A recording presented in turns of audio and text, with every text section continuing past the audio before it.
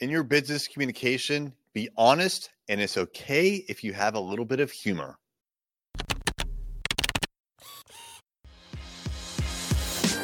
Hey there, I'm Eric Olson. And I'm Kevin Daisy. Join us on our journey to building a $100 million company. Hey there, it's Eric J. Olson.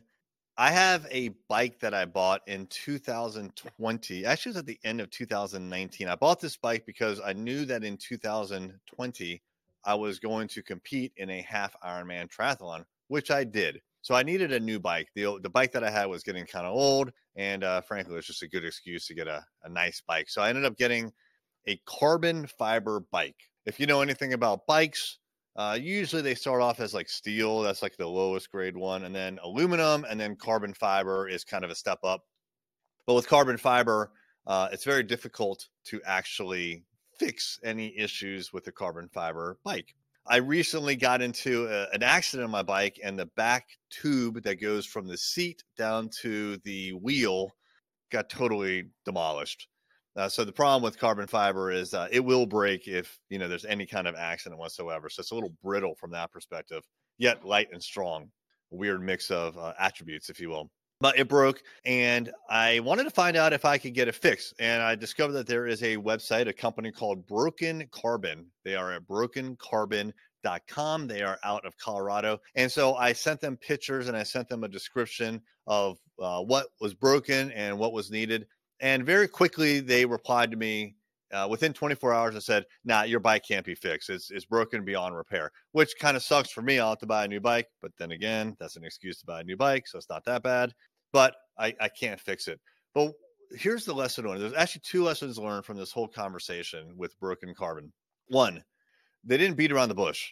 There was no, well, maybe we could. No, we can't fix it. So they knew very precisely the kinds of projects that they could take on and what was in their wheelhouse or not. My bike, unfortunate for me, although it could be fortunate because I could buy a new bike, was not in their wheelhouse. They did not feel comfortable taking that on, and they were very clear with me. And so the message was super clear to me that that was not going to work with them. Maybe if I wanted to, they didn't actually say this, but maybe I could go try to find someone else. But once I got that message, I understood exactly where I stood in repairing this bike. And the second part was I replied back something about, oh, yeah, I just figured I'd ask you. And they said, oh, well, you may want to try turning your bike into this. And they sent a hyperlink of a bike frame where it had been chopped off like in half, and the front part of a bike was holding up a light. They made it into like a wall lamp. I assume it's in their office. I don't know. But it was funny, right? So basically what they were saying was, yeah, your frame's pretty much worthless at this point. But they injected humor into the situation, which, it's like, I guess it could be risky because if someone's upset that they can't get their bike fixed, that their bike is ruined, that they'll have to spend more money on a bike. Maybe it's not a great approach all the time, but for whatever reason, they knew that it was going to be a good approach with me, maybe based on the words that I said. I don't know, but it worked. I thought it was hilarious. And so I also think it's not a bad idea to inject humor when you think that humor is not inappropriate. It broke the tension for me. I laughed out loud, LOL. And it was interesting. It was an interesting customer service communication. And all this was by email, by the way, but it worked. Like they humanized the interaction that we were in. So I think there's a couple of good lessons learned there. One, always be truthful. And two is inject humor when you think it's appropriate. BrokenCarbon.com. If you've got a broken bike frame that's made out of carbon fiber, check them out.